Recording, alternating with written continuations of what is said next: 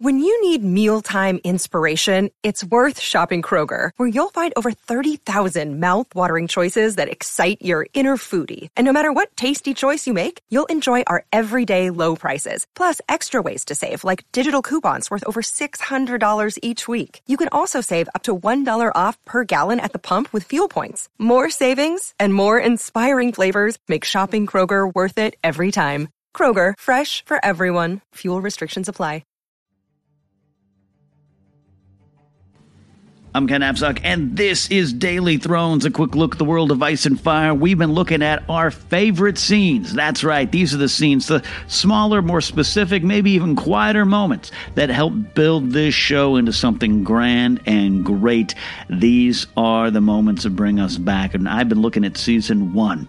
And I want to focus on Episode 7, You Win or You Die, and the exchange towards the end. This is Ned's downfall. Ned conspiring with Baelish. Ned, great on the battlefield, great leader, great mentor and father figure and father, but stubborn to a fault. Not dumb, not simple, but out of his league, out of his element. And going back to Season 1, and Season 2, 3, in the early seasons of the show, Baelish was on fire, and this political intrigue, the political maneuverings, the pieces being moved around the chessboard was what brought a lot of people to the show and kept them there. This is what we wanted. Forget White Walkers, dragons, and magic and all that kind of stuff. These are the moments and the conversations that pulled us in. And Ned should never have gone south, a lot of people would say. I think he had to. I think he did the honorable thing, part of his undoing. But Ned was almost out. He was almost out.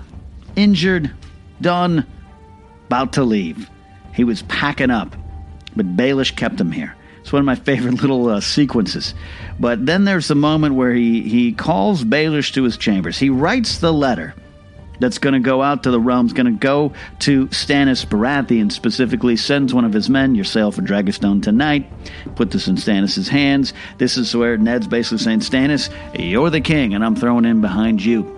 And Baelish comes to talk him out of it. Baelish comes a little bit, I don't want to say panicked, but this is what Baelish does. He has plans, and then they start to go awry, or the situations change, and he adapts, and he moves.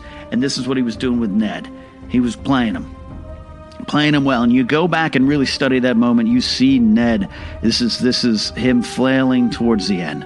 His downfall is written in the stars right in front of us. And there's a great exchange where Baelish basically says, here's what you got to do.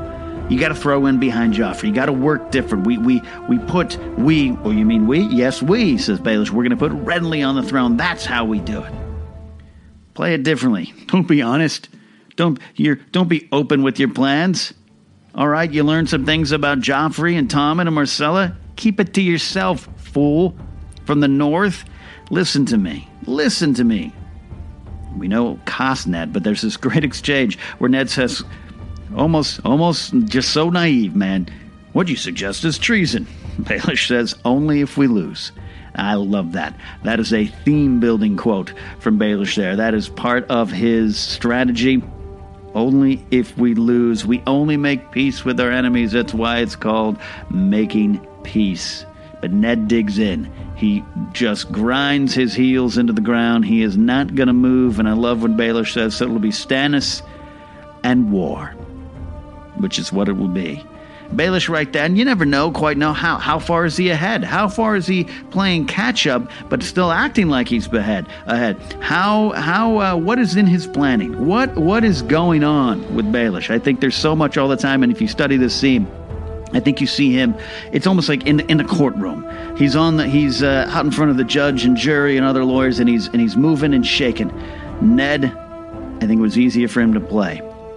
That's why it's going to Season 7, a little bit of justice that Ned's daughters were the ones that took Baelish out. I think that carries some weight. If you go back to this moment, it feels a little more just what happened to Baelish. But here, this is peak Baelish, and I love watching him work, and it all builds to one of the finest moments of the show. One of the finest moments of the show is Baelish putting that knife to Ned's neck. I did warn you not to trust me. But that moment has the impact, I think, because of this moment. We want to believe what Ned is doing right. We want to believe he can handle Baelish. But he can't. He cannot. It's one of my favorite moments. Season 1, Episode 7. What's yours? Call into Daily Thrones. Let's talk about it.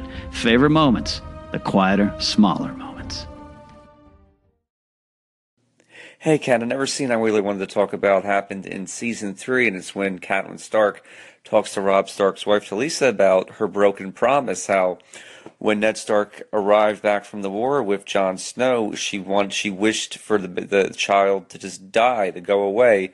And Jon ended up getting very, very sick. And she realized, she says that she was the worst person in the world. She condemned this poor innocent child to this horrible death, all because she was jealous of his mother, who she didn't even know. So she stood by his bedside and prayed and said, just let him live and I'll love him. I'll be a mother to him, and I'll have Ned make him a Stark and give him a true name. And he lived, she says. And then she says, and I couldn't keep my promise. And it was the way she says that and looks at Talisa that really got to me. And she says, every bad thing that happened to my family, I believe, was because of that broken promise. Hey, Ken, it's Mark calling you from the car. Hope you can hear me. You're talking about some favorite moments, some quieter moments, and I'm going to bring it back to Season 1, as you just did with Baelish and Ned. And I'm going to say one of my favorite smaller moments is Robert Baratheon talking about war stories with Sir Barristan Selmy, and then, of course, Sir Jaime, which is our first hint at what truly happened in the Red Keep the day the Mad King fell. When Jaime tells Robert, he said the same thing he'd been saying for hours: burn them all, or screaming. I love that. I love Robert's whole diatribe at the beginning where he's talking about killing the Tarly boy and just how he feels about wartime in general. You can tell he is a soldier. He is not a true king. What do you think about that scene? All right, 2 more great moments submitted here on our discussion of the quieter, smaller, more intimate, but important and favorite scenes in Game of Thrones. And Eric and Mark have back-to-back calls that I really enjoy for different reasons. Jumping to Season 3, Eric is talking about Catelyn Stark's confession to Talisa about just how deep that hate for Jon Snow went. Prayed for his demise, basically. And it's a great moment because Catelyn Stark, for me, this is just for me, has always been not a controversial character, but a conflicted character, because I think she's a great mother, a great wife, a great lead for that house. I think she is just as important to the leadership of House Stark as Ned is, because I think Ned would view her as such. So there's a lot of great things, and I love Catelyn Stark's do anything for her family attitude. I just think she jumped the gun. She caused a lot of the problems, including Ned getting attacked in the street, injured, and eventually dead. Now, I wouldn't put that at the feet of Catelyn Stark. That's not fair.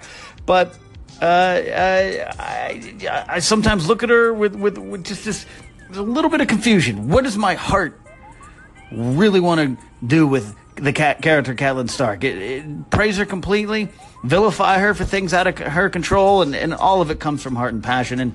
And that scene, that moment, you start to, I felt for her. I felt for her because there's some moments in Season 1 she's just so mean to Jon Snow. Now, look, I get it. She is under the impression that her husband cheated on her, came back with this bastard child, which is something that looked very down in that time. Not just the infidelity, but this bastard child. He's not a pureborn Stark. There's a lot there, and Catelyn has reason, great reason, to be upset at Ned and by proxy Jon Snow. But it's cold. It's cold. So I do love that moment because you feel her heart breaking all over again, and you feel her kind of realize her mistake. If she just maybe opened her heart a little bit, forgave Jon. Not necessarily that she had to forgive Ned. She probably forgot a little bit or moved past it, justified it in her heart. I'm not asking her to forgive Ned, but if she could have forgave Jon for just something that was out of his control, maybe some of this wouldn't have happened. Maybe her heart wouldn't be breaking all over again. Catelyn Stark is a tragic character. Her ending is tragic.